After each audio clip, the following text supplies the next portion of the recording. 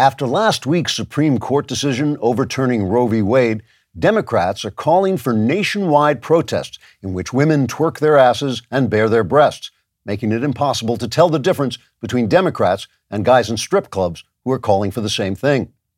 Congresswoman and curvy ignoramus Alexandria Occasional-Cortex told a group of like-minded hysterics, quote, "We must immediately take to the streets in violent opposition to duly appointed justices making well-reasoned legal decisions that we disagree with on completely fatuous grounds. If abortion laws have to be made by our elected representatives, women all across this country will be cruelly forced to convince their fellow citizens by using reason. And if you think that's going to happen, you haven't been watching The View, or for that matter, my Instagram videos," unquote. President and venal houseplant Joe Biden also weighed in on the court's decision, saying, quote, "The question of Roe versus Wade really depends on whether you're in a boat or just splashing around the shallows with your pants rolled up. If these rowing and wading rights are denied to women, they'll be forced to swim out in the deeper waters, and it'll be like Jaws, where naked women get dragged back and forth by a mechanical shark until they're just a hand with a bunch of seaweed stuck on a lunch tray. Women must be allowed to have bathing suits, so at least before they're devoured by mechanical sharks, they can look like the hot girls in Sports Illustrated, although obviously it should be the old Sports Illustrated without the fat ones. Come on, man, what's that about?" Unquote. While conservatives argue that controversial moral issues should be debated by legislators and not decreed by unelected judges, leftists make arguments like this one. My choice! My choice! My choice! My choice! My choice! My choice! My choice! She's touching me. She's touching me. That woman later changed her mind, however, after she was sprinkled with holy water. Then the demons came out of her and entered a herd of swine who plunged into the sea, leaving Democrats with a minority in the House of Representatives. Other leftists say they will begin preparing their reasonable arguments just as soon as they're finished vandalizing women's counseling centers and threatening the lives of Supreme Court justices. One feminist lawmaker, for instance, Mimi Screamy, sometimes known as Screaming Mimi Screamy, or just Elizabeth Warren for short, said, quote, "If women can't get abortions, they've been denied equal rights with men. After all, men can go around killing unborn children all they want, and not one thing will happen to them except life imprisonment. Plus, men can have sex without getting pregnant, unless they're transgender, and then men can get pregnant. But now they can't get an abortion, so men are being denied equal rights with women who can't get an abortion either, and so have exactly the same rights as men. In conclusion, men shouldn't make laws about women's bodies unless they have women's bodies and aren't men, but are men, and therefore shouldn't make laws about their own bodies, which are women's," unquote. Already agitated by the prospect of having to use reasoned argument instead of emotionalism, riots, and threats of assassination, leftists were further disturbed by Supreme Court decisions allowing people to pray and carry guns.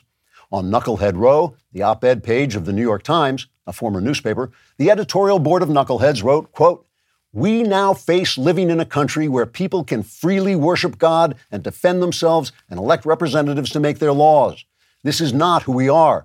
We're dishonest, racist authoritarians who slaughter babies and shake our naked asses at children before butchering their sexual organs in service to an academic theory that makes no sense and has no scientific backing. When you think about it, we really should be in prison. Instead, we're living privileged lives in the freest country that has ever existed on earth and trying our best to get everyone to hate it. What the hell are we doing? God forgive us. We're so very, very sorry," unquote. All right, it's possible I made that editorial up, but I can dream, can't I? Trigger warning, I'm Andrew Klavan, and this is The Andrew Klavan Show. I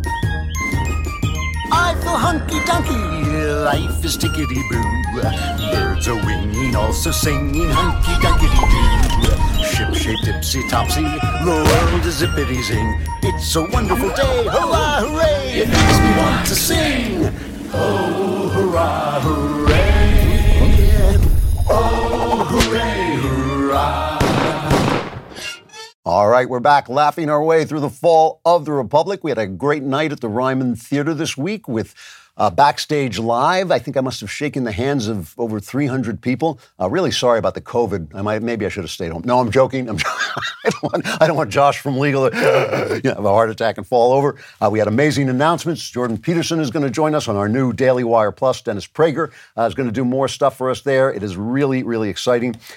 I know that everyone and his mother is talking about abortion this week, but I have something to say that I have not heard anybody else say, and it is the reason this decision means so much to me and why it struck me, as you saw, as powerfully as it did. And I want to tell you about that. I also have Dinesh D'Souza who's going to come on and try to convince me that the election really was stolen. We will do that through mud wrestling, possibly through civilized debate. I prefer mud wrestling. Also, I'll be talking to international film star and terrifying guy who cuts people's heads off, Nick Searcy, who will join us to discuss his role on Terror on the Prairie. I always love talking to Nick, and he's such a terrific actor. If you haven't seen Terror on the Prairie, he really is something on it. It's just it is a lot of fun to watch. This is a good time to subscribe. You know, we need you. We need your help. We need your support. All those people last night or whenever it was, who were thanking me, saying thanks for all you do. I kept saying to them, we don't do it if you guys don't if you don't appreciate it and support it. So please subscribe. Also, of course, subscribe to this podcast. If you can, do it on Apple Podcasts and give us a 5-star review. Very, very helpful to our ratings and all the things that come out of that.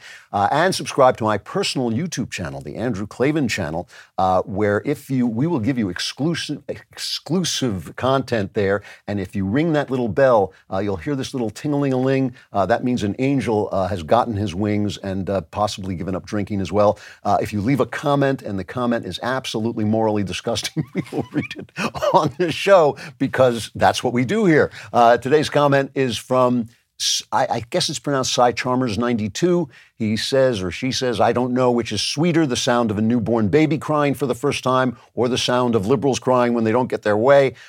Thanks to Dobbs v. Jackson, we'll be hearing a lot more of both from now on. Let us hope. That would be a terrific thing.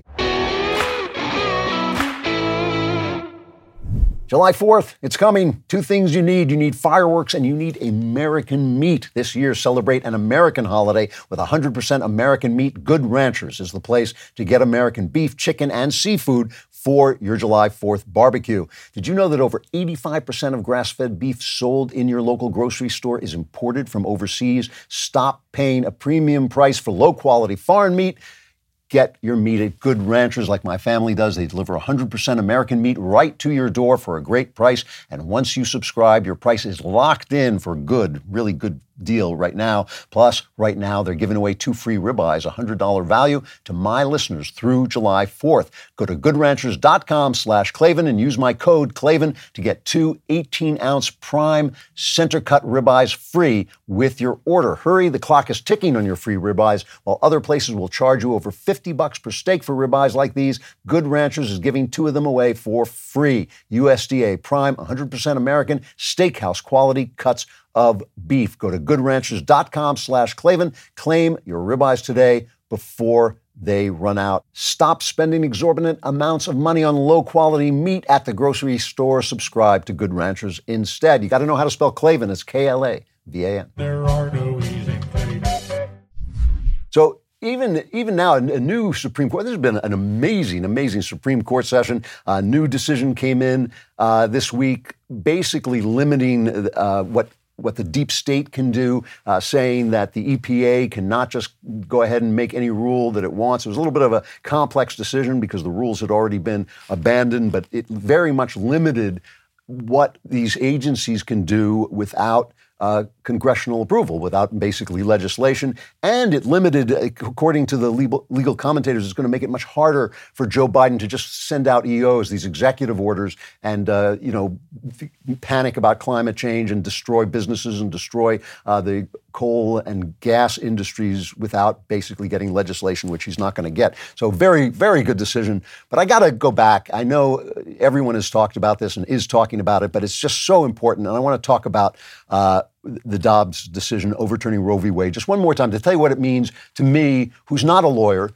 who's not really even a political person, who's an artistic person, who cares about the culture of this country, because I think when we say that politics is downstream from culture, as Andrew Breitbart liked to say, we don't mean that if you make a movie, then something's going to happen. And what we mean is that all these things, the way people behave, the way they think, the way their media speaks to them, the way they speak to one another, the movies, the arts, all of those things create a soul of the country. That's what James Joyce, the novelist, said. It's the uncreated conscience of the race, and they create a soul, and that's where a lot of things that happen come from. And the thing about Dobbs is, look, it's not the end of abortion, and it's not going to be the end of abortion for a long time. It'll be more difficult to get an abortion in some of the red states, and some states will shut down abortion altogether, but you'll still be able to travel from state to state and get it. And there'll be debates, and laws will be changed and amended over time, maybe sometimes made more liberal, sometimes made tighter. And my hope, as I've said a million times, is for a cultural federalism where each of the states will have their own culture, their own moral culture, federalism, a cultural federalism, so that people move to states not just for economic reasons, but also for moral and cultural reasons. And that will create each state as an example. And each state, as an example, will affect the other states. And if states have a family place where you can't get abortions, but women in crisis pregnancies are well taken care of, maybe that will become a model for other states, and that model will spread, and eventually the whole country will become a pro-life country. But that's the way it has to work. It's not going to be by forcing it down people's throat like they tried to do to us, because obviously that can be overturned. What we want is for the culture to change so that people think that killing babies is a bad idea.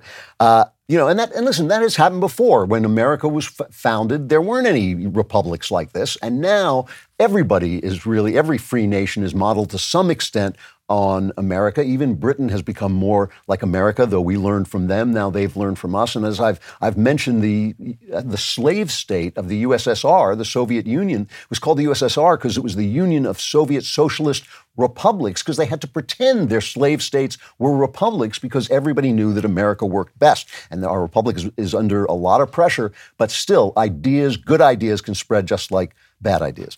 Now listen, I think abortion is evil. I do. I think it's just an evil thing to kill a child, especially to kill a child, an unborn child, because it's going to make your career better or your life better or anything like that. It's, you had the sex, you had the baby, take care of the baby or give it to someone who will take care of it. But you just don't solve your problems by killing people. It's just not a good idea. But I understand there's going to be evil in the world. And this is the thing. I'm not complacent about this. I mean, I've shown you my heart. You know that it matters to me about the evil in the world. But evil institutions are going to be here. Every single person on earth lives in a country that has some evil institutions and, of course, some evil actions, and that's going to be true until Jesus comes and takes me bodily into heaven, and I laugh at all the rest of you who are left behind. And we always talk about fighting the good fight, and the fight is just beginning, and now that Roe is overturned, we begin the fight, and all that is true. But the fact is, we are going to be walking through a world with evil in it until we die. That is just the fact. And as hard as we fight, as much as, we always talk about, we have to fight, but the truth is, if you speak the truth and try to do right, the fight will come to you. Don't worry about it. Just speaking the truth will get you in a fight. Just living well will get you in a fight, because the wicked will seek you out. They will seek you out to harm you. And so that's what life looks like in this broken world. And no matter what we do, that is going to continue. So why does Dobbs matter at all? You might say, well, what if it's just going to continue? Why does Dobbs matter at all? And yes, of course, it's because it means we can fight. But it has to do with the culture for me. This is why I was so rocked by this decision that I couldn't even allow myself to hope for. Jeremy, the God King, and I had several discussions where we said we can't even think that this actually, even after it was leaked, that this actual decision will come down. And I didn't think it. I wasn't going to allow myself because I just couldn't have borne the disappointment. But this is why I was so rocked. There is a difference between being in a country where evil things happen, which is every country, and being in a country where the highest court in the land, the highest authority on the law, says you have a right to do that evil thing. When you say you have a right to do an evil thing, it means that you have dehumanized the people to whom you do that evil. Okay, that's a very different thing. They always make the comparison between Roe v. Wade and Dred Scott, and I think it's a totally valid comparison. That's the decision about 4 years before the Civil War that an African American was not an American and could not become an American and have the citizen rights of an American. So in other words, even if a slave escaped, he wasn't free because he wasn't an American. It basically dehumanized these people. So before that, you had this grave evil of slavery, and that is one thing, and that's a bad thing, but we walk in a world with evil in it. And on the after Dred Scott, you had a country that said we have the right to hold slaves. These people are not fully people, and therefore we have a right to hold slaves. It was, until Roe, it was the worst decision of the Supreme Court, 7-2, just like Roe. And, On this backstage live we did at Ryman, I was jokingly remembering this video I did of Satan as running Planned Parenthood. And at the end of this, the God King Jeremy did his Oscar-worthy performance as a baby running away from Satan. And Satan is saying, "Come back here, you lump of cells, you." And the baby in Jeremy's great voice, it really is a great performance. Jeremy is going, of course I'm a human being. Look at me. Of course I'm a human being. Look at me.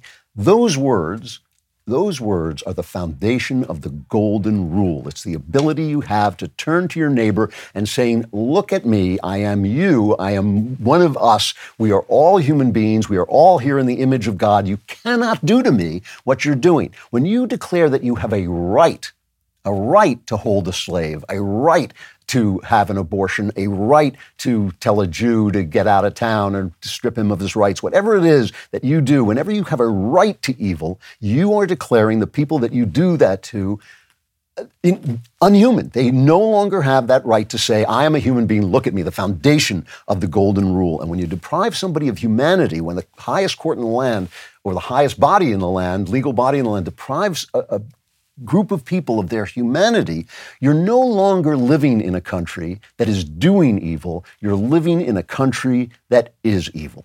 And this is what weighed on me so heavily. And my friends here at the Daily Wire, especially Ben and Jeremy and Knowles, they have heard me talk about this, and they've seen, I think, that how it was a burden to me that I did not think that this was a good country anymore, that this country was becoming a bad country, because all the stuff that you see that follows out of that logic of being able to dehumanize someone by right, take away their humanity by right, all of that was making us worse and worse. And that culture, the logic of that culture flows, all of the stuff, the shout your abortion stuff, have an abortion 10 minutes before a baby is born, leave a baby who survives abortion to starve, and all of that. It led to this stuff, this transgender madness of butchering children on the basis of a theory that has no scientific backing whatsoever and no logic. The political violence, where if somebody disagrees with you, you're allowed to blow up his house or torment his family or shout at him when he goes out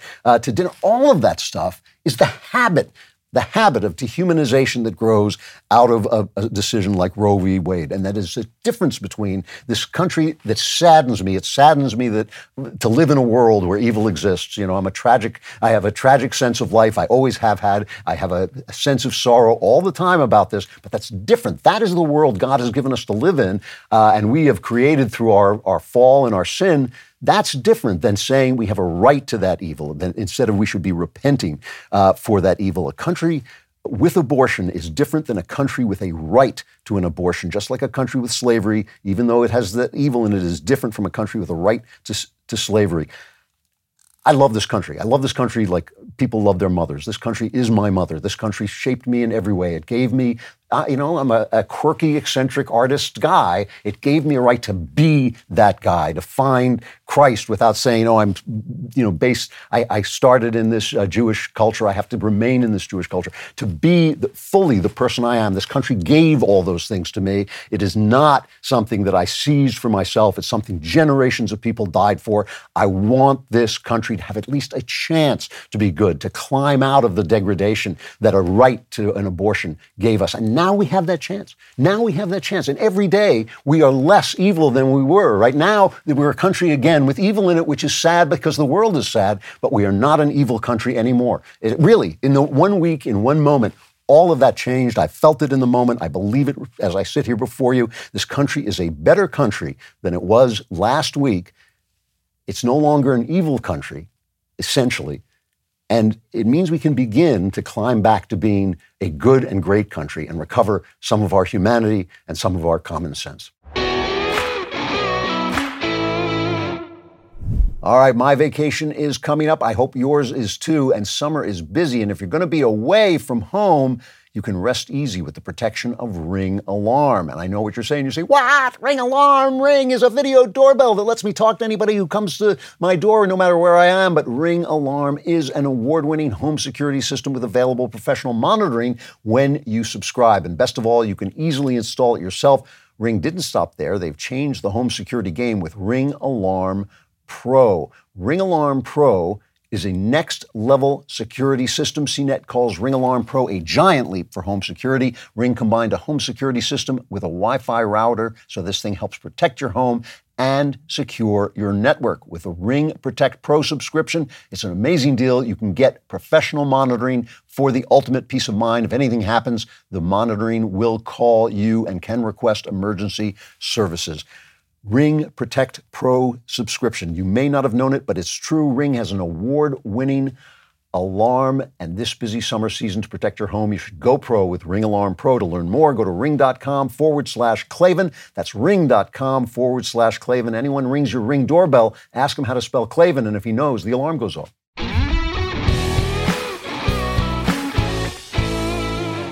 So I want to do something just a little bit different, brief segment. I've talked about why I think Roe v. Wade made this country less than it was. It was actually instituted an evil that touched all of us instead of just the people who were doing the evil, that made us all responsible for who we were and who we were in this country. And it was very saddening to me. It was a burden. I felt it. I felt it because I felt this country is so important and so great and should be also good that I could see it expanding, and I want to talk a little bit about the mechanism, how that works. I mean, obviously, when you do something evil or when you are in an evil situation, you're degraded by it, and it makes it an effort to get back your humanity, and it means you have to experience some shame and some guilt and some penitence, and all of that stuff is difficult, and it's actually easier to say, well, it wasn't really evil. In fact, it was great. In fact, it was great. You sort of keep moving down that road until really you become,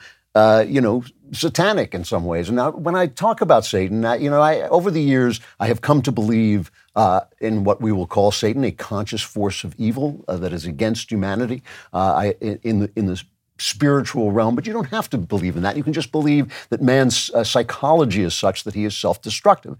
And the way that self-destruction works, almost always, is it tempts you by telling you it's going to make you stronger and freer, and it always ultimately makes you weaker and enslaved. So it tells you this drug is going to enlighten you. You're going to take a hallucinogen and you're going to see the face of God. Or this cocaine is going to mean you can really, really work harder and stay awake and you can get 100 things on your mind is sharper and everything's going to be better. Or it tells you, you're not bound by traditional morals. You're bigger than that. You're not this kind of phony stuff where, there's these traditions and morals. You don't have to do that. You're you. You're free of all that.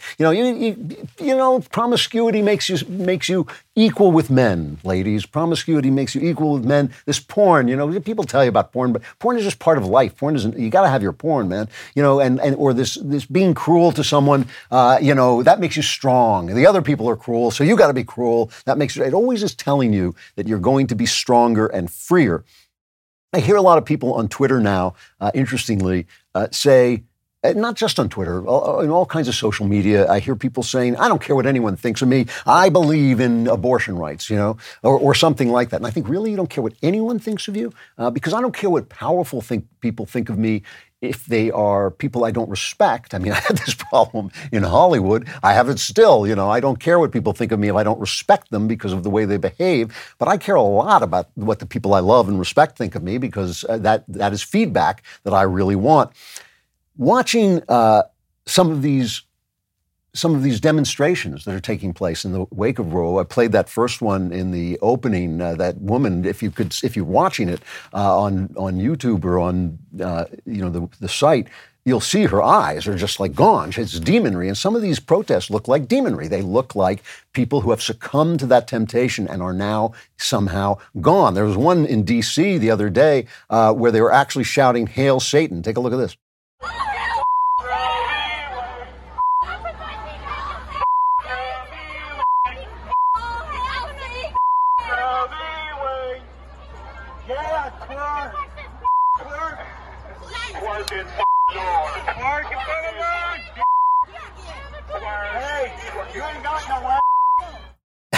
And you'll notice the girl is essentially bare-breasted. She's got some kind of paint on her breast, but and is twerking at the people, and that's her. Do you ever ask yourself why women do that?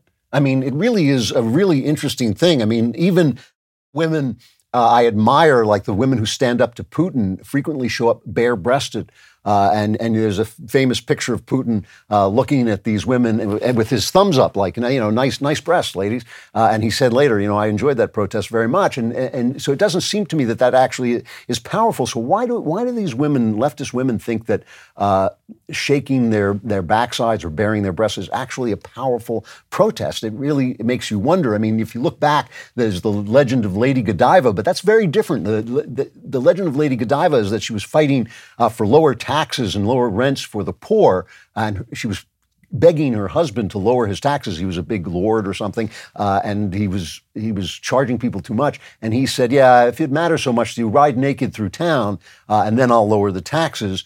And of course, she did. But the point of that story is, he was saying, if it matters so much to you, you should sacrifice something of great value to you, namely your modesty. If you sacrifice your modesty, then I'll believe that you really care about the poor, and I will lower the taxes. And she ordered all the doors and windows shut in the town before she did it. And the one guy who looked, the famous Peeping Tom, that's where we get the name Peeping Tom, it was struck dead by looking at her.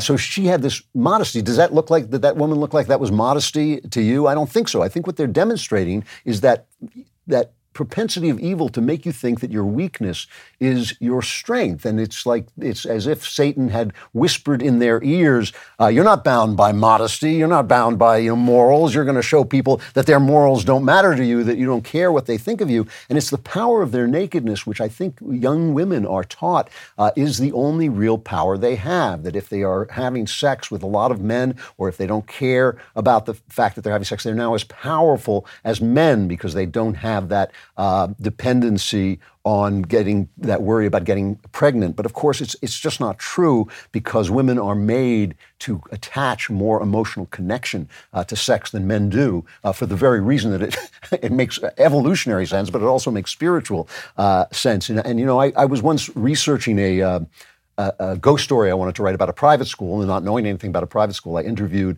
a guy who ran a private school, and I said, what's the difference between this school now and a school that I might have gone to, or my son might have gone to, because he went to private school? And he said, the difference now is that thing where men are trying to get sex and women are deciding who gets it is gone. Everybody is just having sex. It's just something they do, like smoking a cigarette. And you notice that women are depressed. I mean, every single poll of women finds out that they are unhappy, and they grow unhappier by the day. And leftists hide the unhappiness. Psychologists who point out the unhappiness of women get fired from their jobs, especially at universities. And so this just means that you're now in a position where you have to say, I feel bad about myself and what I'm doing. I'm going to stop. I'm going to give up this power. Now I'm convinced that it's powerful, but I'm going to give it up because I'm so unhappy, and stop and work my way back to a sense of my humanity. And people do not want to do that. And this works with logic too. I mean, you start out by saying that abortion should be safe, legal, and rare. And listen to what Ana Navarro was saying. I think this was on CNN. This is an amazing thing. This is her argument, her impassioned, theoretically, emotionally powerful, theoretically moral argument for why overturning Roe v. Wade is such a bad thing. Even though, by the way, remember, Roe v. Wade, overturning Dobbs does not get rid of abortion. It just means you got to make the case. This is Ana Navarro making the case.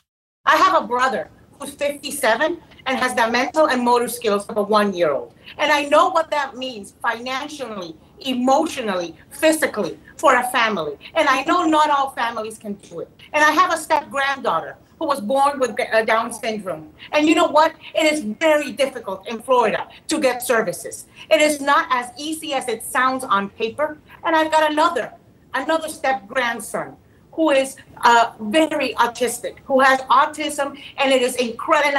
And their mothers and people who are in that society, who are in that community, will tell you that they've considered suicide, because that's how difficult it is to get help, because that's how lonely they feel, because they can't get other jobs, because they have financial issues, because the care that they're able to give their other children suffers. And so why can I be Catholic and still think this is a wrong decision? Because I'm American. I'm Catholic inside the church. I'm Catholic when it comes to me. But there's a lot of Americans who are not Catholic, and are not Christian, and are not Baptist. And you have no damn right to tell them what they should do with their bodies. Nobody does. So her argument is that she has a lot of relatives who are, handicapped, and it's really hard, and she doesn't want that to happen to other people. Well, the left is always accusing us of being Nazis. I don't know why. I mean, I'm so in favor of freedom and the Constitution. I don't know where the argument that I'm a Nazi comes from, but they call you Nazi. So I know they won't mind if I read from the Holocaust Encyclopedia that says, the euthanasia program was the systematic murder of institutionalized patients with disabilities in Germany. It predated the genocide of European Jewry, the Holocaust, by approximately 2 years following the logic, right? That was that stage on the logic. The program was you start out, we get rid of the people who are handicapped, and then you move on to the people you don't like because you've dehumanized them. The program was one of many radical eugenic measures which aimed to restore the racial integrity of the German nation. It aimed to eliminate what eugenicists and their supporters considered, I always love this phrase, if you love corruption and evil because it makes you laugh in depression, you'll love this phrase. They wanted to get rid of it because it was life unworthy of life. Who but a guy wearing a swastika can judge better of whether life is unworthy of life? Those individuals who they believe because of severe psychiatric, neurological, or physical disabilities, the things that Ana Navarro was talking about with her relatives, represented both a genetic and a financial burden on German society and the state. Now, I'm not calling Ana Navarro a Nazi. I'm simply pointing out that idea leads to idea, and once you are faced with the choice of looking in the mirror and saying, oh my God, what have I become? It's not that easy to do. Nobody wants to do that. So they just go on to the next idea, the next step on the idea. If it's not evil, then it must be good. And they go on. We play so much crazy stuff from TikTok. We love here playing, from libs of TikTok and stuff where we get these crazy people saying crazy things. Here is a sane lady on TikTok. Her name is Michelle Rhodes. And here's what she said to Democrats about Roe v. Wade when she could have supported abortion. Here's why she thinks it was overturned. You know who the left should blame for the overturning of Roe versus Wade? Not the Supreme Court, not Christians, not conservatives, not Republicans, not pro-lifers. The only ones they should be blaming are themselves. It is 100% their fault Roe got overturned.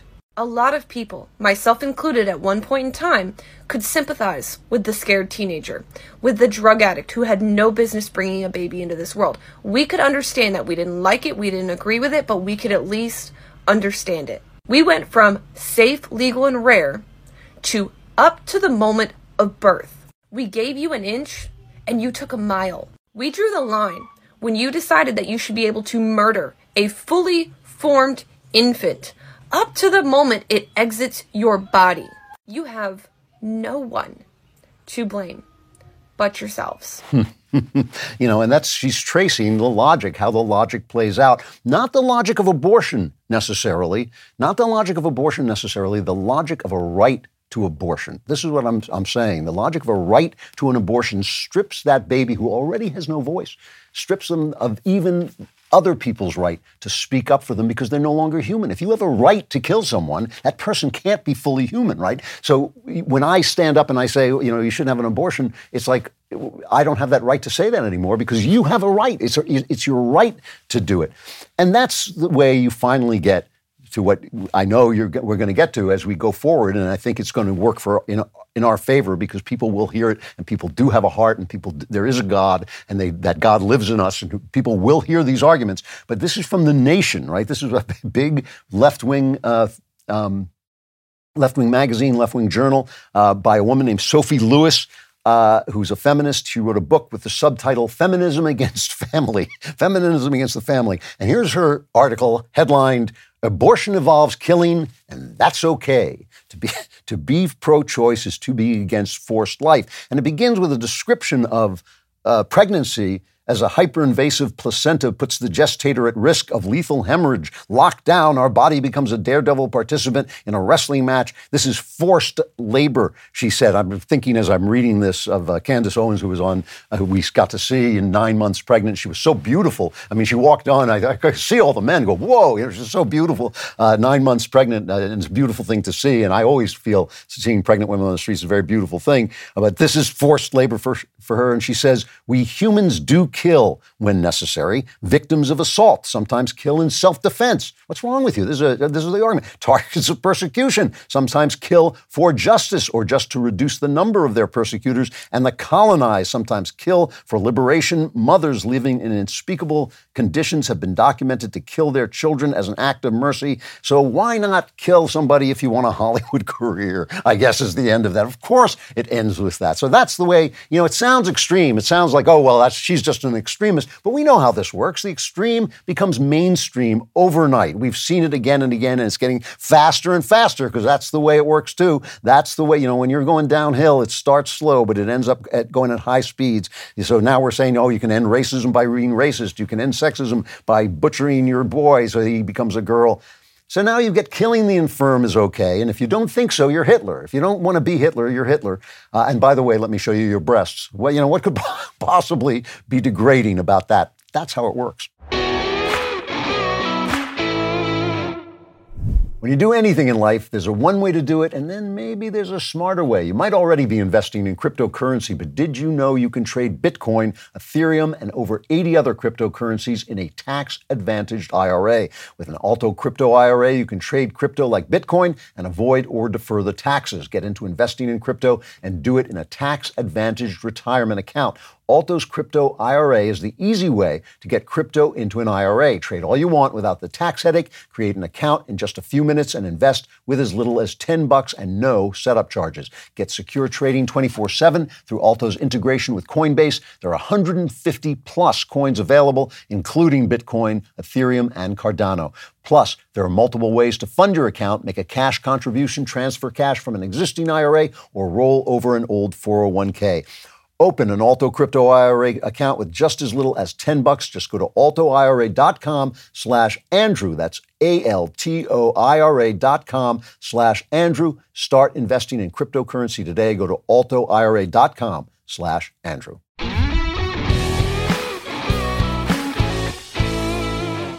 So talk about following logic. I know I don't like doing it, but I have to talk about the January 6th hearings in the House because they reached a point of high comedy that just appeals to my kind of mordant sense of humor. They have found now a lot of evidence of people demanding demanding on January 6th that the election not be certified. Here's a clip of that, is cut 16. I have an objection because 10 of the 29 electoral votes cast by Florida were cast by electors not lawfully certified. I object to the votes from the state of Wisconsin, which should not be legally certified. No debate. Mr. President, I object to the certificate from the state of Georgia on the grounds that the electoral votes were not... There's no debate. And I object to the certificate from the state of North Carolina. I object to the 15 votes from the state of North Carolina. I object. I object to the certificate from the state of Alabama. The electors were not lawfully certified. I'm sorry, that was January 6, 2017. Those are the Democrats trying to overturn the election of Donald Trump. But the point about the Trump Republicans, of course, is that they called for demonstrations and attempted to undermine our institutions. So here's a clip of that happening. This is cut 2. There is a war out there, and we need to recognize that we've got to armor up. I got the pitchforks, you get the gas and the torches. The hell with the Supreme Court. We will defy them. We have to build the streets. Right now, elections are not enough. Get angry! This far-right, racist, sexist Supreme Court that made this decision based upon politics. This court has lost legitimacy. They have burned whatever legitimacy they may still have had. This is a crisis of legitimacy. This decision is delegitimizing the Supreme Court. Who is Clarence Thomas? I'm sorry. I can't get the guys in the booth to work this stuff right. That was the Democrats after the Dobbs decision. And by the way, this delegitimizing the court is not legitimate. Is it going to become legitimate again when they get what they want and they want that to be enforced? If they're going to defy the court and call this, Justice Breyer, who just retired, he wrote a book in which he said, once you start questioning the legitimacy of the court, you're not going to get the rule of law obeyed. The rule of law is not an a la carte menu. You got to order the whole meal. And so what they're doing is very dangerous and very wrong. Let's go to the actual January 6th, because this was unbelievably funny for me. I thought they had the star witnesses, Cassidy Hutchinson, who was a top aide, they say, to White House Chief of Staff Mark Meadows. And she was, worked for Steve Scalise and for Ted Cruz, so she's a conservative. And she came on and she was going to deliver, this was going to be the earth-shattering testimony. And she had this one thing where she said this about Donald Trump. He wanted to go to the demonstration, but his Secret Service driver wouldn't take him there. It was cut 9. The president said something to the effect of, "I'm the effing president, take me up to the Capitol now." To which Bobby responded, "Sir, we have to go back to the West Wing." The president reached up towards the front of the vehicle to grab at the steering wheel. Mr. Engel grabbed his arm, said, "Sir, you need to take your hand off the steering wheel. We're going back to the West Wing. We're not going to the Capitol." Mr. Trump then used his free hand to lunge towards Bobby Engel. And when Mr. Renato had recounted this story to me, he had motioned towards his clavicles. This was like they're doing all this heavy lifting. The media is doing all this heavy lifting. They say, this is the story of the century. Our grandchildren's children, our grandchildren's grandchildren will remember the day where they were. Even though they weren't born, they'll remember where they were when this woman testified. My pal Mike Duran of the Hudson Institute tweeted. First of all, she was saying she heard this. She didn't see this. She was told that this happened. My friend Mike Duran tweeted, "I heard that too. I also heard that just before this fight, Trump ripped off his shirt, revealing his new chest tattoo, 'Live free or die.' His nipples formed the dots on the eyes. Then he downed a jar of Cheese Whiz, insisting it was tiger blood and saying it made him invincible." So within minutes, the hilarious part of this is they're telling us, Trump was strangling the Secret Service agent. Within minutes, the networks were saying that the Secret Service had called them, the people involved had called them, sources, they said, but it was obviously the sources who were involved, and saying, that I'm sorry, that didn't happen. Other parts of her testimony were torn to pieces. But so what they did was they just immediately went from that to some other testimony she had, just a complete self-own, just be clowning of this committee, which, by the way, this is really bothering me. It bothers me that on the right, even at Brett Baer, who I love, on Fox News, are giving some kind of credence to this. This is a trial. Megyn Kelly, I was on the Megyn Kelly show the other day, and she brilliantly made this point. This is a trial without a defense. It is illegitimate per se. It is illegitimate in and of itself. There is no but after that sentence. In the Wall Street Journal and Fox News, they're saying, well, yeah, it's a show trial, but, no, I'm sorry. After it's a show trial, there's a period in the English language. There is no but after it's a show trial. It is a show trial. And so, so what are they saying that actually plays out? Well, we know that Trump, I think, acted irresponsibly. He didn't come out quickly enough to stop the violence. But here's the thing that got me about this. The lady went on to say this about Trump and Mike Pence, who was certifying, as Biden was, by the way, in that first video I played, Biden was certifying the election and refusing to take the objections of his fellow Democrats, and Mike Pence refused to not certify the election, even though Trump was pressuring him. And this is what she said about that. This is cut 8. I remember Pat saying something to the effect of, "Mark, we need to do something more. They're literally calling for the vice president to be effing hung." And Mark had responded something to the effect of, "You heard him, Pat. He thinks Mike deserves it. He doesn't think they're doing anything wrong." To which Pat said something, "This is effing crazy." So here's the thing. Now, we know this is true. We know that Trump, they were shouting, "Hang Mike Pence." And we know that Trump was sending out a tweet saying that Pence didn't have the courage to do what he should have done. But let's take their logic for a second. Let's take the Democrats' logic for a second, because this is why I think this January 6th thing is going to blow up in their face. Let's say everything they say is true. Let's say Donald Trump was strangling Secret Service agents and he was forcing this thing. And let's say Trump was like carrying guns, arming the people and basically trying to storm the Capitol. What stopped them from succeeding? Mike Pence. What stopped them from succeeding? Bill Barr. What stopped them? The chief of staff, Pence's chief of staff, Mark Short. All of these people wouldn't do it because they were devout Christians who believed in the language of the Constitution. All of them. I mean, Pence is everything they hate.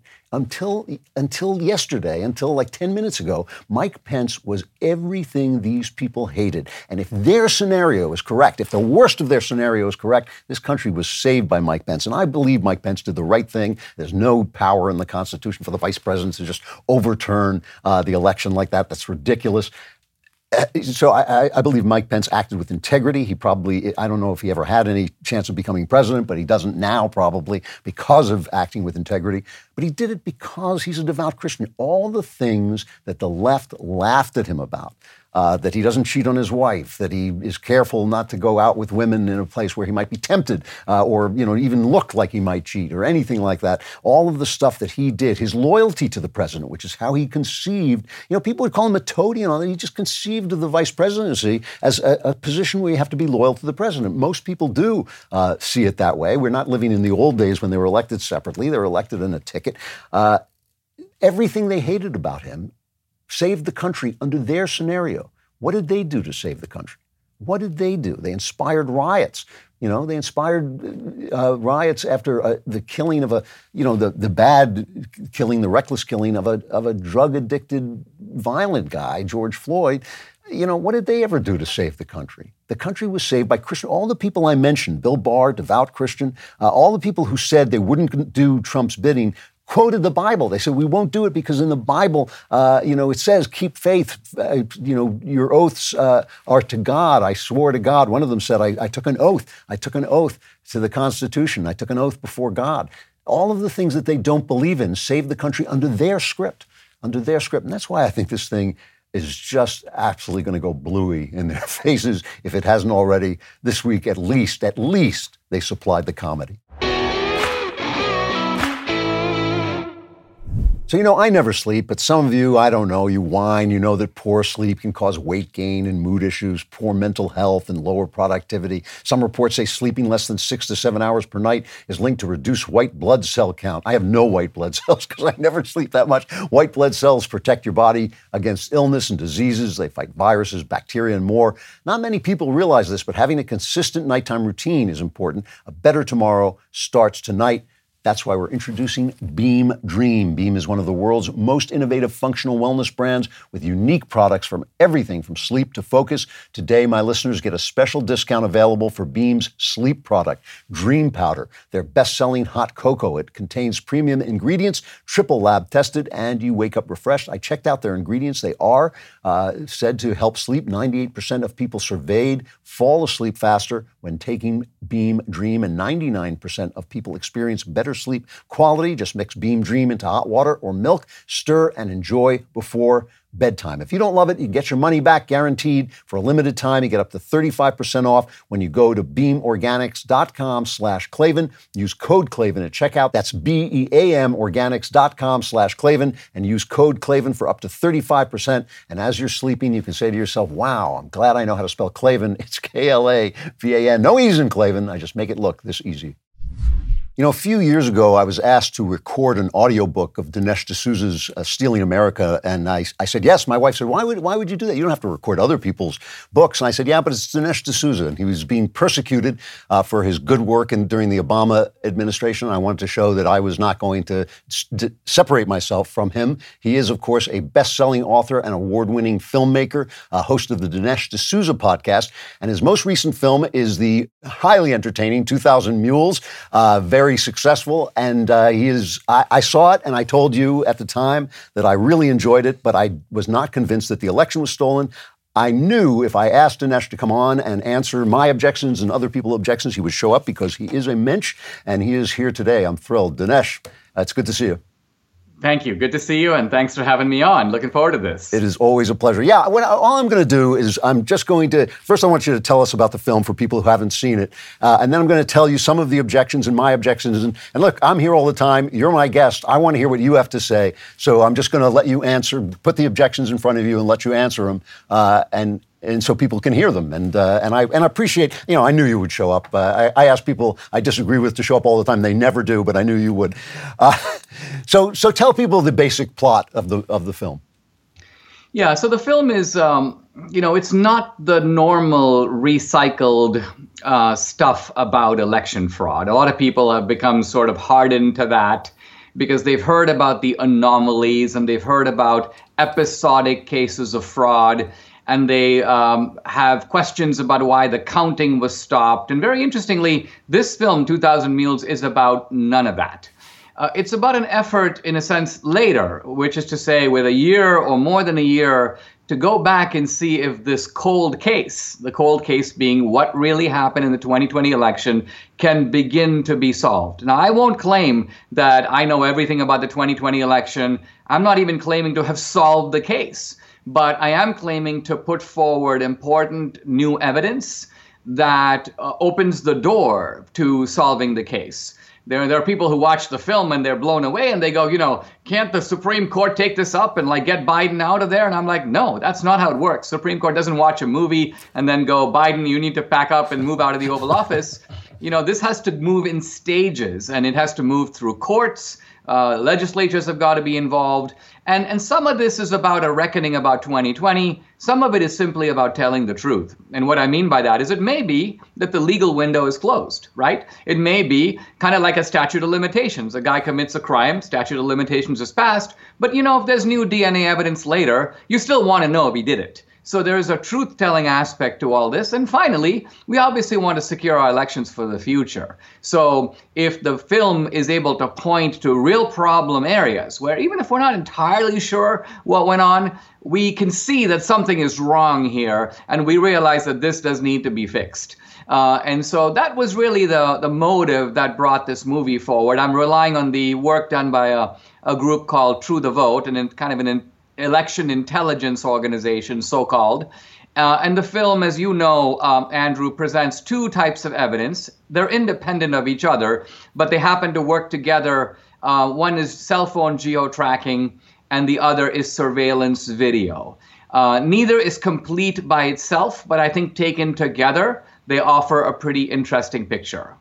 And so you basically tracked people who were repeatedly going by places where they could put votes in, where they could put in ballots, and then caught them on camera doing that. And there's no question at all in my mind that you caught Democrats being Democrats. They're an urban party. They have machines, and they've been cheating on elections since, Adam was a pup, basically. I mean, they've been doing this forever.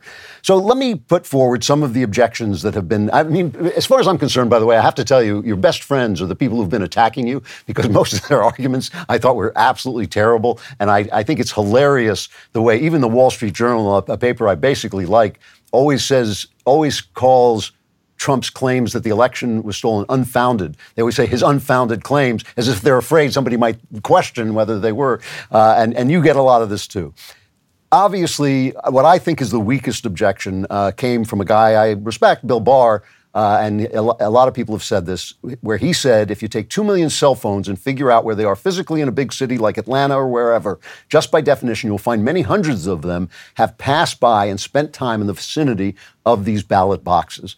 What is your answer to that this geo-tracking of cell phones is just not accurate enough to tell whether somebody has repeatedly gone by these boxes?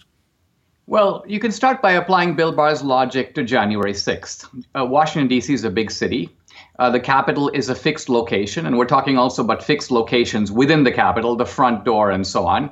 And there are tons of people milling around the city, right? Uber drivers, people jogging, running, walking, going by the Capitol to and so if the technology was such that it could not isolate individuals and say, these guys were not going by the Capitol, they were at the Capitol. And this guy was 20 feet outside the front door, and this guy was approximately 30 feet inside the front door. I mean, we see all this in the charging documents. So the FBI is, in fact, making those claims. So here you have Bill Barr. He's head of the DOJ.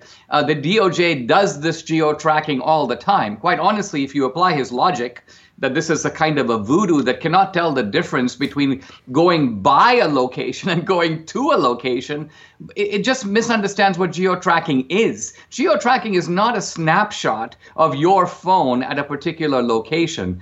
It is a traveling dot that can be worked backward as well as forward. So if somebody were to geo-track me, they would begin by saying, I woke up in my house in this room, and then I went to a coffee shop, and then I went to the studio to record my podcast, and then I went and had lunch, and then I came home. So in other words, you can see the to and fro movement of these mules. They aren't just going by a Dropbox. They're typically stopping by a left-wing nonprofit organization. Presumably, that's where they get the ballots. Now, the geo-tracking can't show you them getting the ballots, but it can show you them stopping there. Then they drive their car to a Dropbox. Then they walk to the Dropbox, back to their car, and typically on to the next Dropbox. So geo-tracking does have that degree of precision. It's not precise to within 4 inches, but it's precise to within a few feet. And let's remember that these drop boxes are not mailboxes. These boxes are only for ballots. They have no other purpose. And so that's the point, is that if you have someone going to 10 or more drop boxes, it's really difficult to think of an innocent reason to do that. Now Barr went on to say that, I agree with you about this, by the way. I thought that was a weak objection, but Barr went on to say that he felt that the photographic evidence, that he watched the film and he didn't think the photographic evidence established widespread harvesting, and even if it was if there was ballot harvesting, that can be legal. People can be voting for their. Now, you don't have a lot of people. You have a couple of pictures in there that are stunning, of people in gloves taking pictures of the fact that they're dropping off votes. I mean, you clearly caught, as I say, Democrats being Democrats. Do you feel that you could have given more evidence? And again, by the way, I also agree with you that it's not your job to try the case. Your job is to open questions. But was there a weakness, you think, of video evidence? Yes, but I think the weakness is not the weakness of the film. It's the weakness of the states that refuse to follow the election rules and install video. So let me talk a little bit about the availability of video, right? So we looked at 5 states. Drew the Vote looked at 5 different states. And in the whole state of Wisconsin, there is no video at all. They said they would do it. The rules called for them to do it. They didn't do it. In Philadelphia, there might have been some video, but True the Vote has been unsuccessful so far in obtaining any, typically resistance to the public information requests and so on. In Michigan, very little video. In Arizona, in Maricopa County, a lot of the cameras were turned off, so very little video from Arizona. And then the one place where there is a decent amount of video, Fulton County, and True the Vote, it sounds like they have a tremendous amount of video because they say we have 4 million minutes of video. But 4 million minutes of video is not a lot of active video because a lot of that video is just blank. You're looking at, let's say, a whole night. Nothing's really happening. A mule shows up for, 30 seconds. And so most of the video is like a big nothing. Now, here's the point. In Fulton County, where we have the most video, out of 10 drop boxes, the number of drop boxes that has surveillance video is approximately 1 in 10. And so the scenario is this.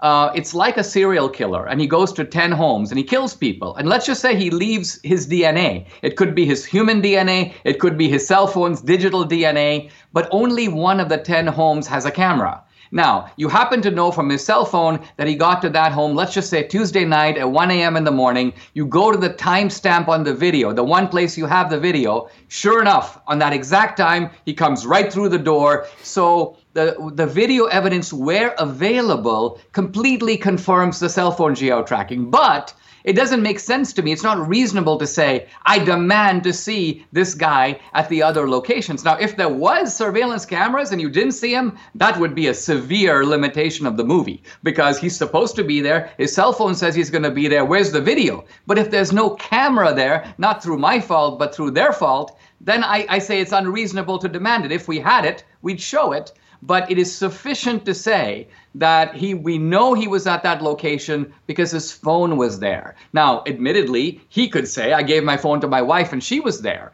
But that phone was at that location is really not open to reasonable doubt. Gear up for the great outdoors with Forloh, the brand that's revolutionizing outdoor apparel. Forloh's non-compromise, 100% American-made outdoor apparel protects your body from the elements so that your mind stays focused on the hunt, on the water, or on the trail. Your adventure starts with a solid foundation, which is why Forloh's base layer is designed to provide the comfort and insulation you need to keep going when the temperatures drop. Their uniquely breathable down layer ensures that you stay warm without overheating. And since proper protection goes beyond insulation, the final layer, a waterproof shield, completes the system. system.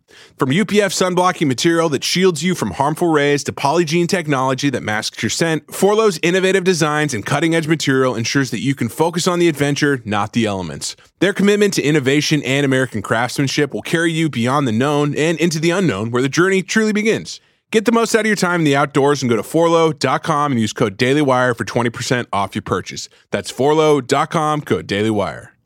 You know, one of the stronger objections I thought was that part of the logic of the film is these people didn't just go to ballot boxes, but they also went to these nonprofit Democrat organizations where you say you assume they got the ballots, but you never name the organizations. Why did you leave that out?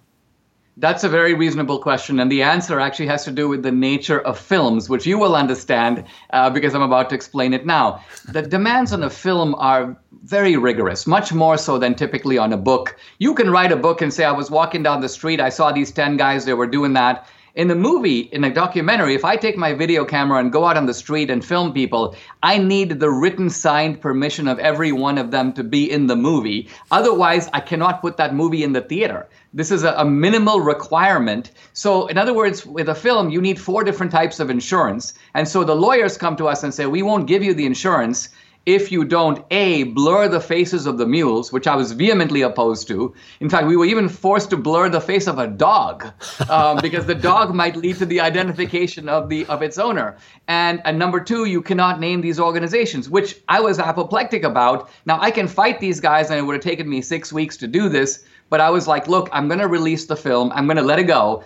I have the names of the organizations. My book, which comes out in August, is going to name a bunch of them. True the Vote has all their names. They've provided their names to the state of Georgia in a formal report that's been filed. They're willing to provide the names of all these organizations to law enforcement. So it's not as if the names are being withheld. It's just that I had a choice, kind of a prudential choice. Put them in the movie and then get it blocked and have to deal with the legal things, or just get the movie out, recognizing that I'm not going to be able to reveal this information in the movie, but I will be revealing it shortly. All right, well, that's important that you're going to reveal it shortly.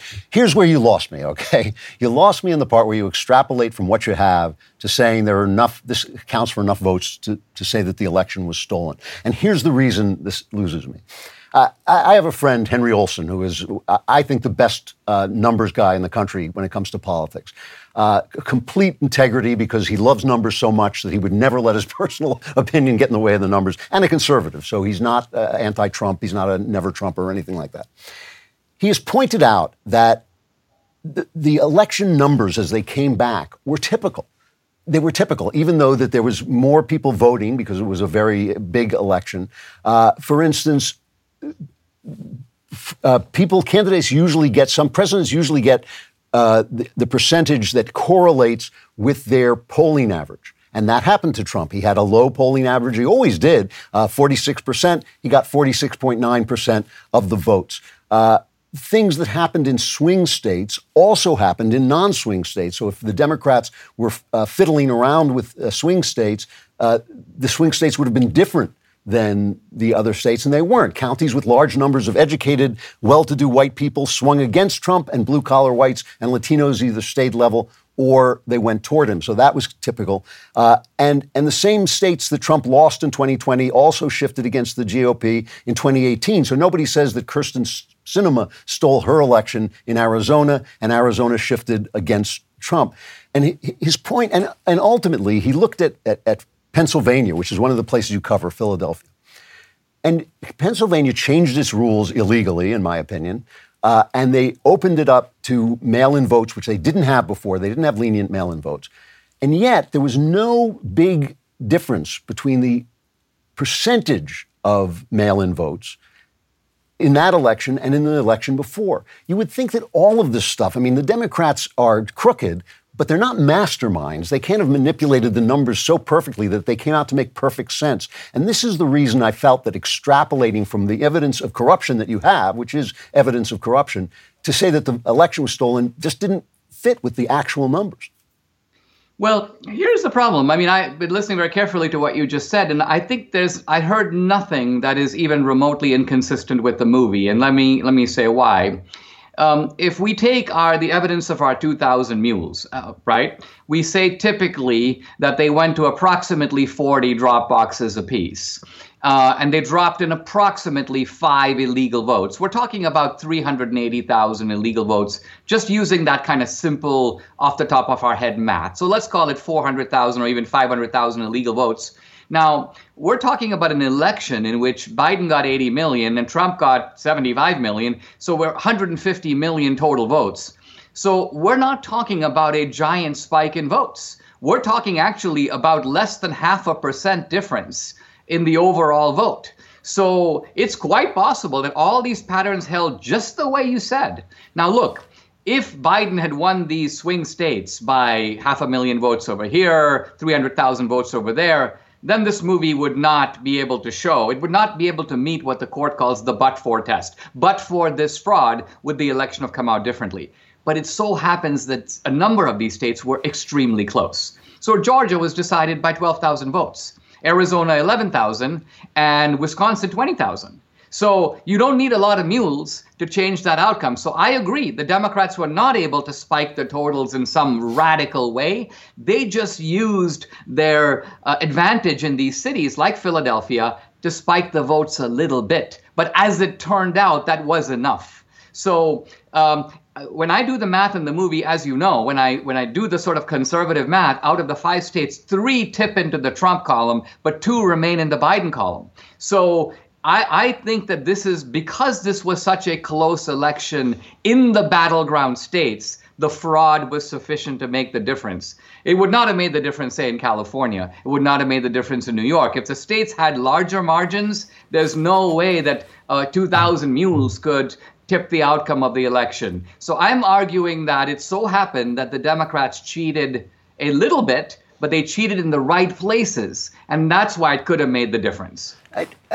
Okay. I mean, I just want to put one more thing in front of you because, I really appreciate your explanations. And I want to just put one more thing is that the places where he lost votes were not in Democrat enclaves like cities. They were in suburbs where the white, upper class people lived. And those were not the, like you covered Philly and you covered Atlanta, and they weren't really there that he lost votes. He lost votes in places where, as Henry Olson points out, the Republicans had also lost votes 2 years before.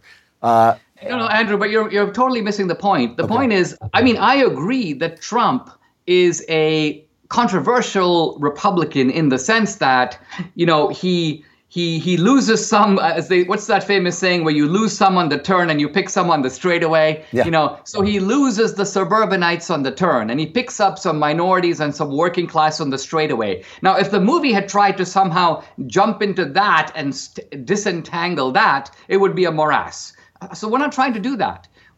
I agree that he won some and he lost some. And the only question then becomes, what was the proportion of the gains and the losses, right? So I don't try to figure that out.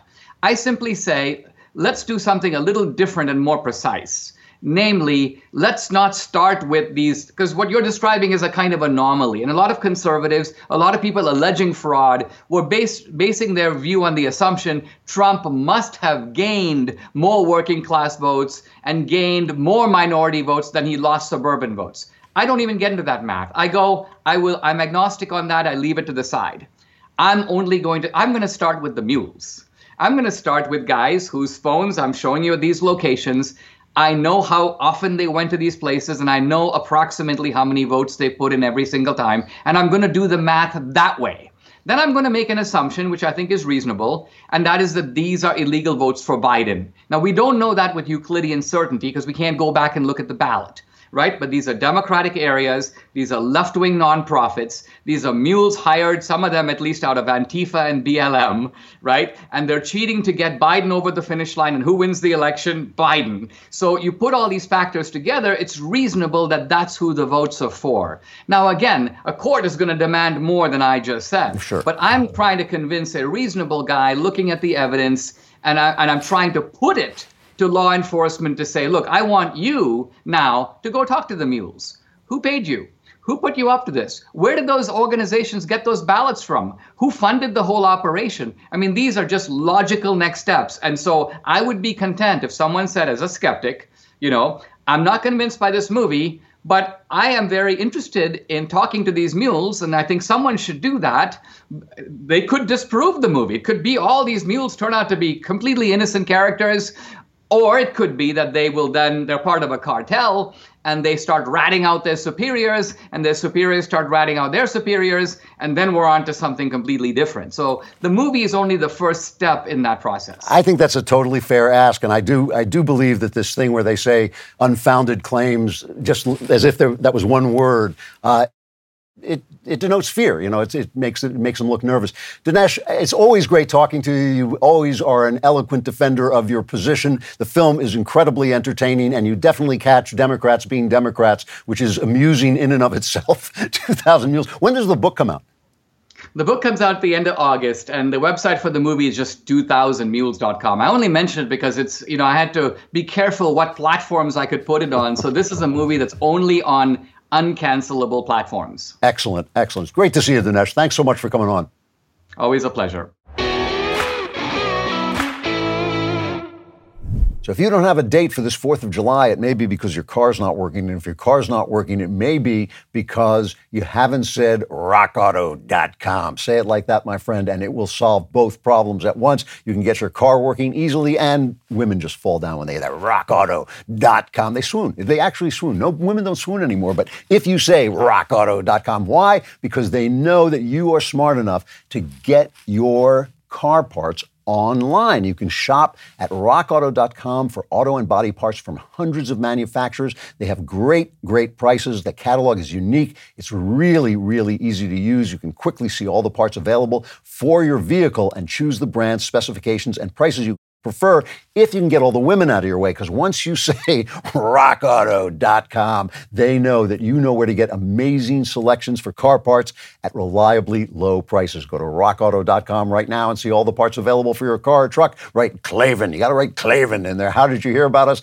Box, so they know I sent you. You got to say Klavan. And beat your chest, too. That also helps. Well, this week we had our biggest live event of the year, Backstage Live at the Ryman. It was one for the ages. We lit up Nashville with all our announcements, and we dressed up like evil Bond villains the way Klaus Schwab does at one of his creepy World Economic Forums. No, we didn't do that. But we celebrated our biggest wins of the year, like What is a Woman, the documentary, and the book, which took the world by storm, and our summer blockbuster, Terror on the Prairie, which brought Gina Carano back in a big, big way. And then we made some earth-shattering announcements, like the launch of Daily Wire Plus, the new streaming service for our fast-growing library of shows, movies, and coming soon, animated and live action kids content. We dropped the news that Jordan Peterson has signed a multi-year deal with Daily Wire Plus, where members will get access to exclusive content, new podcasts, shows, and more. And we also expanded our existing relationship with PragerU with the brand new Masters program with Dennis Prager coming this fall. And this is only the beginning. There is so much more to come. The time to join is now. Head to DailyWirePlus.com to become a Daily Wire Plus member and use code PLUS for 35% off your new membership. That's DailyWirePlus.com today and the code PLUS.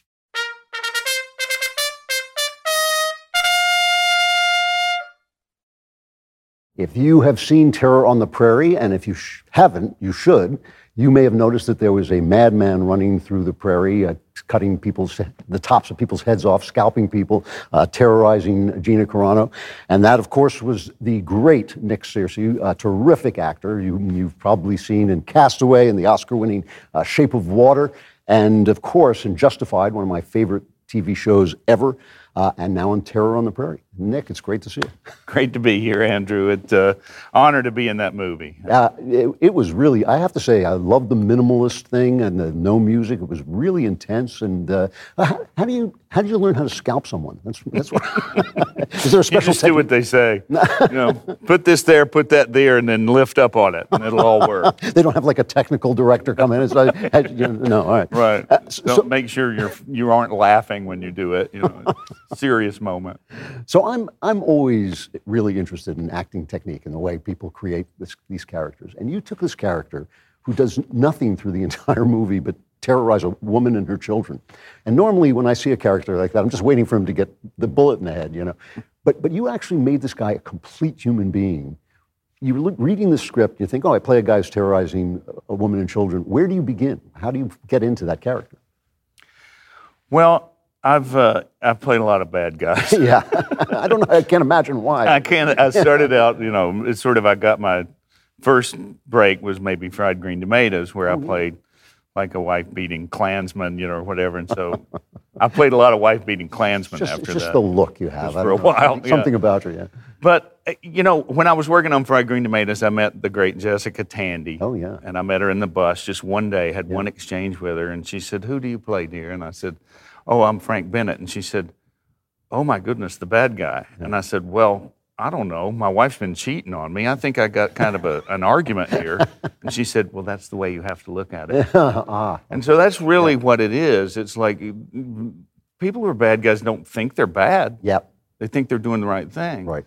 So in Terror, what I did is I looked for what is the heart of that character. Why is he doing what he's doing? Yeah. And it's because they murdered his daughter. Right. Or that's how he sees it. Yeah.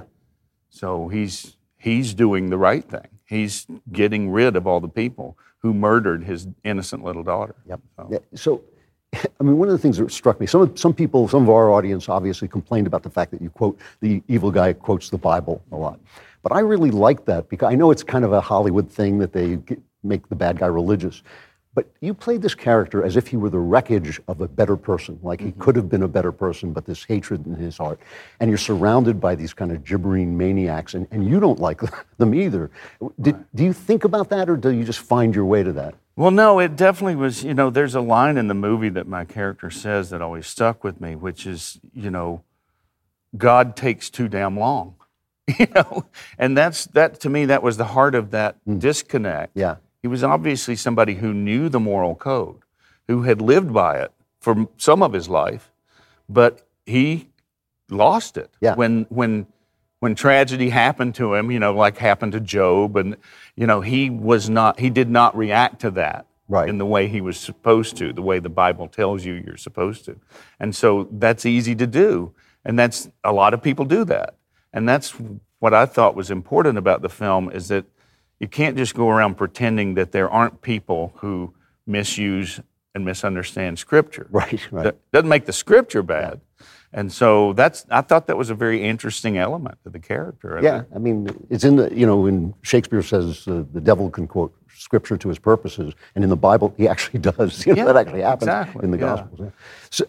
So you're working with Gina Carano. I only got to meet her yesterday. What a lovely person. She's just a really nice person. So much fun to work with. Such a lovely, genuine person. Yeah. And just a real joy to scare to death and terrorize and try to kill her husband in front of her and all that. It was great. I knew you'd enjoy that. I thought at least Nick is having a good time. Yeah. Well, it's like, after Fried Green Tomatoes, I kept getting parts where I beat up women.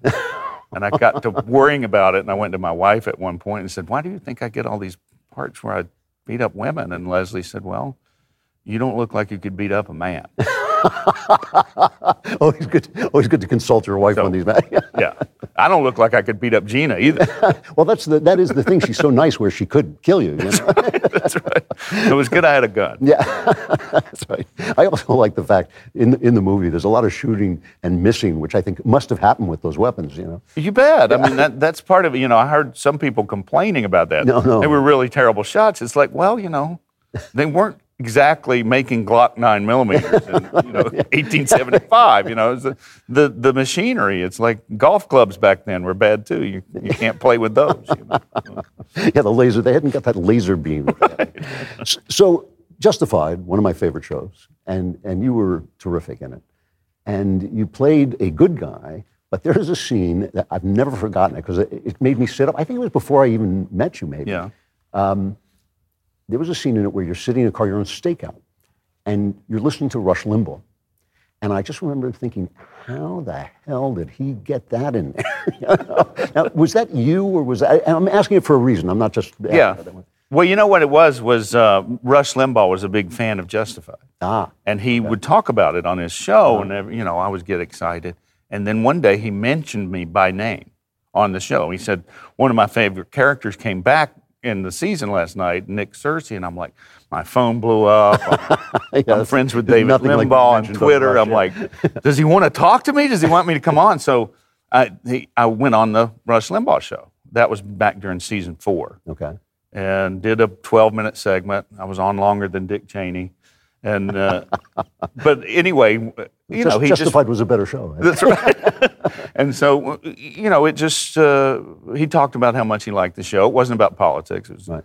And then a couple after that interview, some of the writers, I was in the van going to the set when one of the writers was there, and he said, we listened to your Rush Limbaugh interview in the writers' room. I said, oh, did you really?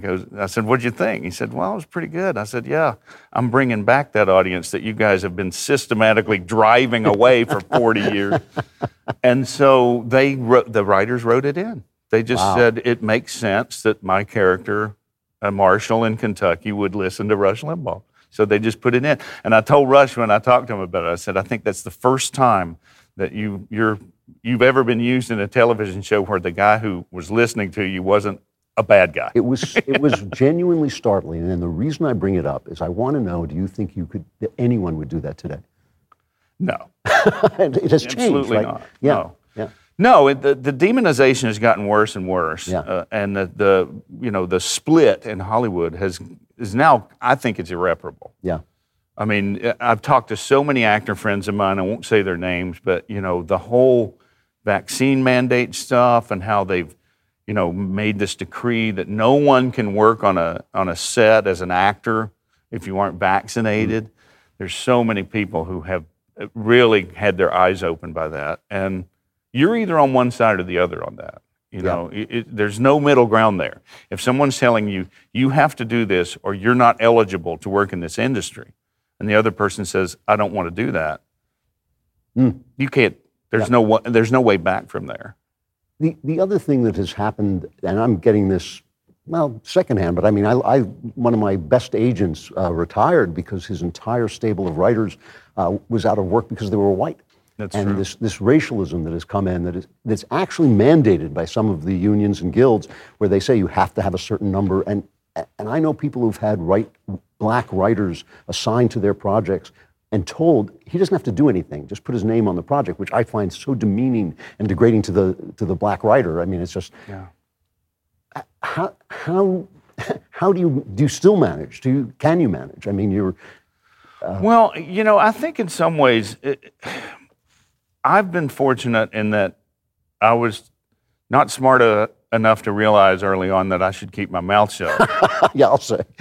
So I just sort of, by the time I learned it was too late. It's like, okay, I'm already out there, what I'm going to do, renounce my, but I think in my case, what happened to me is that some people hire me because of who I am. Some people come, and I have relationships with people, artistic relationships with people who've worked with me before, and they'll bring me back again because they know me and they don't care about the politics. So in some ways it's been an enhancement for me because I haven't had to work with too many people that hate my guts. And I've still been able to do quality projects and do the things that I want to do. I mean, a lot of the stuff that I'm sent by my agent, I read it and I don't want to do it. I mean, it's either not very challenging or it's just another white racist guy. It's like, I don't want to do that. I've played enough Democrats. But is there really any other kind? Right. No, I mean, I think that it's painful to watch because, first of all, TV has gotten bad, and movies have gotten bad. And I think most of it is this woke stuff. You've started making your own films, some of them. I mean, is that something you want to keep doing? Yeah, I have been. I mean, I did Gosnell, which you wrote and directed that, and then the last couple of years I've been making some documentaries. That during COVID, 2020, I made one documentary called "God Shed His Grace on Thee," about the Bible and the Constitution and how they've diverged over the years. And then, 2021, I made a film called "Capital Punishment" about the January 6th event that, in my opinion, has been lied about, and trying to correct the record on that. So, that's an aspect of my life that I want to continue doing. I've kind of reached that point in my life where it's like, I don't just want a job. I don't really need it. I want to do, but I want to do things with people that, I enjoy working with, and I want to work on things that are meaningful to me. Right. And so that's really what I'm looking for. Yeah. It's funny. I was thinking of all the great things that you were in. I actually, Gosnell slipped my mind. I mean, because you were great in that too. You played the prosecutor in that. I couldn't get a big star to do that part, so I had to do it myself. No, it was good. And it turned out, working with what you had, you did a really good job. It turned out very, very well. Yeah. And people still talk to me about that movie. It's just it's so unique. Yeah. It was a singular event. Right. That a movie like that it's hard to make. Yeah. Hard to get the money and hard to get it distributed because they tried to shut Gosnell down and keep it out of the theaters. Yeah. And the way they do that is they just don't talk about it. Yeah. Yeah. There were like 11 reviews of Gosnell. And normally a movie gets 200. I know. We got 11. Yeah. No, my novels went from getting like 300 reviews to one in one book. Yeah. Because and that's what's so important about what the Daily Wire is doing, getting into the entertainment business, because distribution has been the most difficult thing. That's it. How do you reach the audience if the gatekeepers in Hollywood won't let your content be shown because they disagree with your politics? Right. You've got to build your own. When people who talk to me about this, I get a lot of calls from people who say, I'm going to start a conservative movie-making company, but we're going to go beneath the radar. And I say, the radar goes down to the ground. You're not going beneath anything. Right. And what you were saying before, that by being outspoken, you have actually found friends as well as lost them. I used to read your Twitter feed and laugh until I cried. I mean, your Twitter, you just used to rip people. I mean, it was like brutal. It's a knife fight. I would read it like through my fingers, because I hated to watch the blood. Was that a strategy, or was that just you? You just had it? Well, if it's a strategy, it was a dumb one. But no, it's just me. I mean, and it was like, I kept telling people for a long time, my Twitter feed is just like an improv class. I'm just coming up with crazy insults, and just having some fun. But after a while, it just becomes like, okay, you're showing people, you're exhibiting behavior that, like, this is how you stand up to a bully. Yeah. You don't apologize. You make fun of them worse. Right. I argue with people on Twitter all the time about, we've got to be better than them. And I go, no, I'm going to be worse. I'm going to be worse than they are. And see how they like that. Now, did people know, at what point in Hollywood, in your career, did people catch on that this was who you were? Was that like right away? I mean, did you always, early pictures, did you actually say, well, I'm on another side? Well, the conversation didn't come up as often. That's right. When I first started. And so that's what I mean. It's like every once in a while when it came up, I would say what I thought. Yeah. And then I started realizing, that everybody doesn't agree with me. I thought I was just saying common sense. Right? But yeah, it got worse. I mean, and I think that during the Bush years is when I really noticed that it was a real thing. Because when Bush got reelected, I was working on a show and we had a table read the next day. And it was a comedy, and one of the actors said, thankfully there were a couple other people on the show that felt like I did, so we weren't alone, but we were kind of not rubbing it in, but just sort of, boy, that was great, huh? And there was an actress there who basically said at the table read, I hung my head out the window on the way to work today and said, I wish somebody would assassinate him. And I'm like, that's not really legal for you to say that. And there's also a lot of people that agree with that sentiment, and they kind of are called terrorists. Yeah. And so it's like at that point I realized, okay, this is like some really weird, deep-seated hatred, which I was not expecting. Everything up to that point, I thought, well, we have political disagreements, but we don't want to kill each other, do we? Apparently we do. Yeah, apparently we do. I got to stop there, but it's a great performance in Terror on the Prairie. It really is, and it's only one of the many great performances you've turned in. But there's something special about it, the way you made that man, that horrible person, a person, and it's just an amazing talent. I appreciate it. Well, it meant a lot to me, and it was a great, great opportunity, and I'm thankful to Jeremy and Dallas Saunier for giving me that and Gina, who was kind of my champion. I'm so grateful to them for giving me that opportunity, because it was, I felt like finally I've gotten a role that I can really fulfill, and that will fulfill me as well. That was great. Yeah. Nick, it's always great talking to you. Thanks, Andrew. Thanks great to see you. It's great to see you. Yeah. So July 4th is coming. I hope you all have a great holiday, but I know you won't because it will be part of the Clavenless Week. Fortunately, as you go into that darkness, before you go into that darkness, we will solve all your problems for you with the mailbag. Get angry! we should just replace her with people screaming "Get angry!" All right, from Julia. This email contains both a question and a thank you. I'm a 21-year-old woman. Over the past few months, have listened to your videos on the essence of femininity. I hate feminism, but I still felt pressure to climb the corporate ladder because that is what a strong woman is obliged to do. I felt that something was wrong with me because I liked the idea of having a pretty home and being able to care for a husband and a big family. Because of your videos, I realized that these aspirations are not selfish, but are ingrained into my very being. Your insight has changed my life. Thank you for breaking the last shackles of feminism. I can now see what you mean, that it is a spiritual task to turn a house into a home. My question is, what does it truly mean to be a good, strong woman? The modern Bildungsroman suggests that the climax of a young woman's life, no pun intended, is when she loses her virginity in supposedly pleasurable, aggressive, degrading sex, or when she beats every man in sword fight. What happened to the Margaret Hales, Jane Eyres, or Elizabeth Bennets of the world, all female characters in novels? Could you recommend some good novels that showcase the true qualities of a strong woman? Really interesting question. And of course, Jane Eyre is a wonderful novel. It's a great novel. But Elizabeth Bennet is one of Jane Austen's characters from Pride and Prejudice. And Jane Austen, who I maintain is the only absolutely top-rank female novelist. If you put only at the top rank the Charles Dickens and Tolstoys of the world, Jane Austen is the only one who belongs at that rank. Because of producing these books again and again, which is what these absolutely great novelists do. And her books are so good because her women are real. They're actual real people that you might meet and admire and they do find virtue and represent virtue all the time.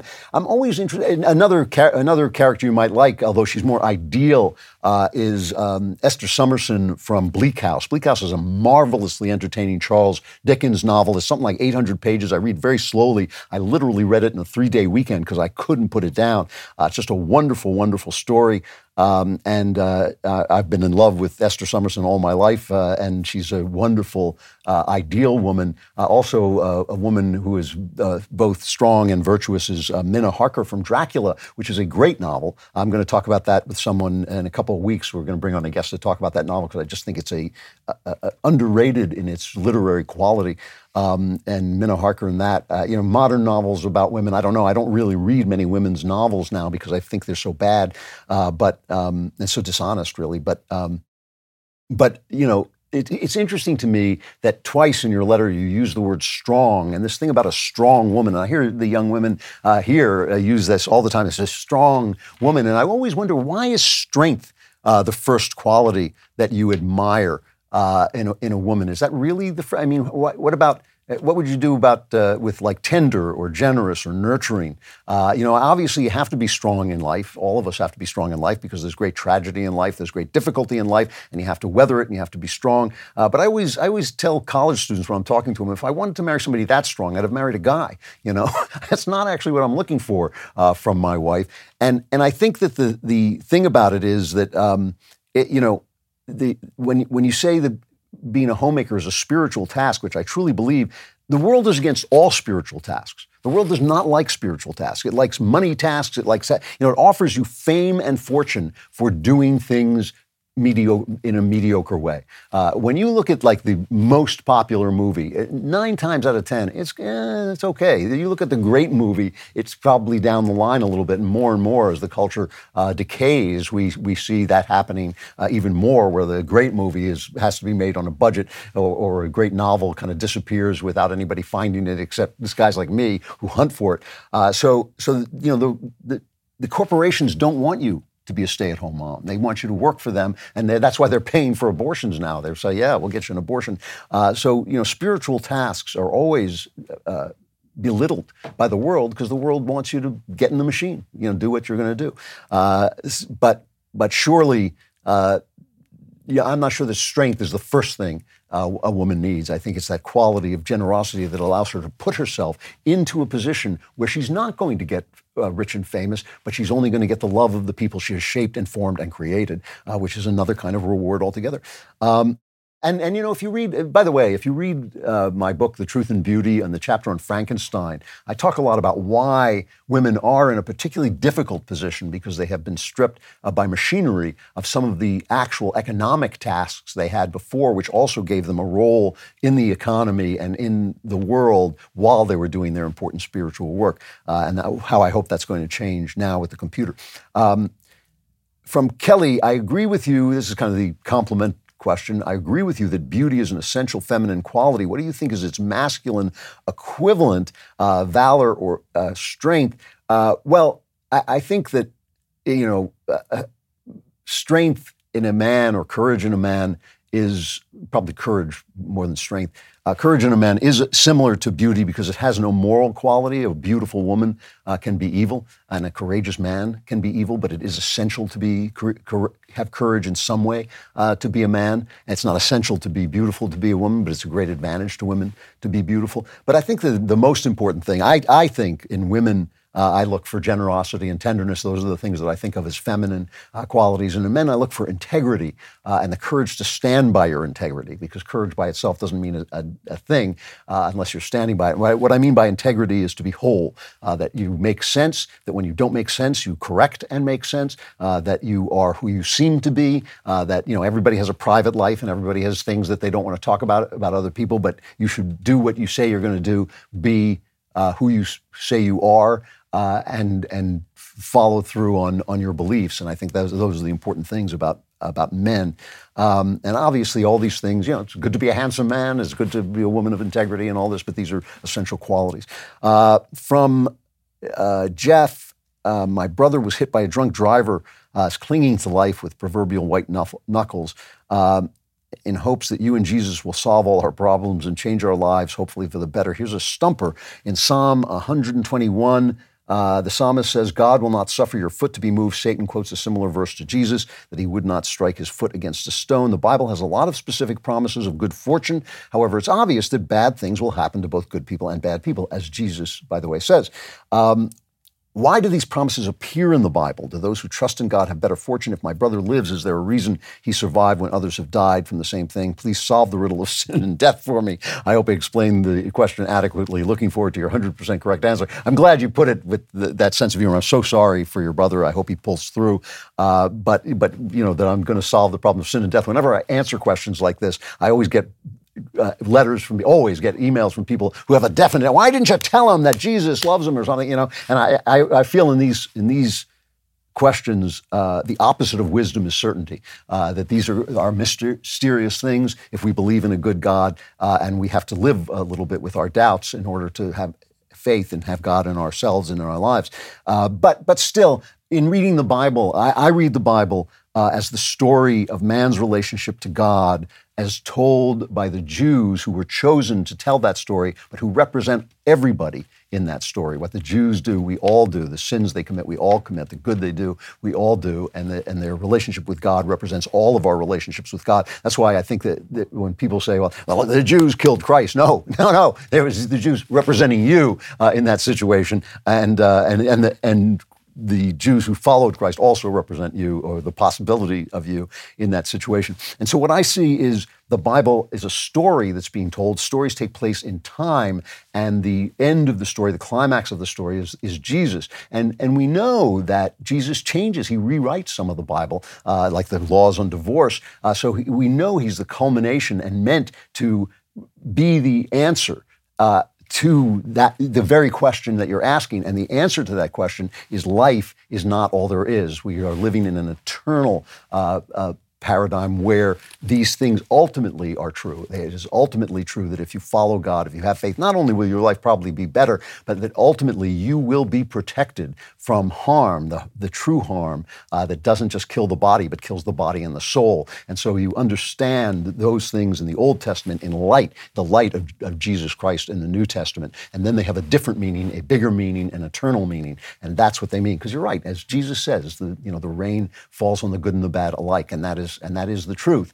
And so those promises are there. Those promises will be kept, but they are kept in a larger life than we know we have right now. I got to stop there, have a wonderful 4th of July, and then succumb to the Klavanless week in which we will be destroyed. But if you survive, I'll be back on Friday.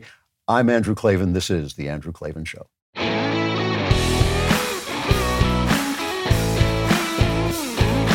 Hey, if you enjoyed this episode and want to spread the word, give us a 5-star review and tell your friends to subscribe too. We're available on Apple Podcasts, on Spotify, basically wherever you listen to podcasts. Also, remember to check out the other Daily Wire podcasts, including The Ben Shapiro Show, The Matt Walsh Show, and The Michael Knowles Show. Thank you for listening. The Andrew Klavan Show is produced by Lisa Bacon. Executive producer Jeremy Boring. Our supervising producer is Mathis Glover. Production manager, Pavel Wadowski. Editor and associate producer, Danny D'Amico. Our audio is mixed by Mike Cormina. Animations are by Cynthia Angulo. Hair and makeup is done by Cherokee Hart. Our production coordinator is McKenna Waters. And our production assistant is Jacob Falash. The Andrew Klavan Show is a Daily Wire production. Copyright Daily Wire 2022. John Bickley here, Daily Wire Editor-in-Chief. Wake up every morning with our show, Morning Wire, where we bring you all the news that you need to know in 15 minutes or less. Join me and my co-host Georgia Howe for daily coverage of all the biggest stories on Morning Wire.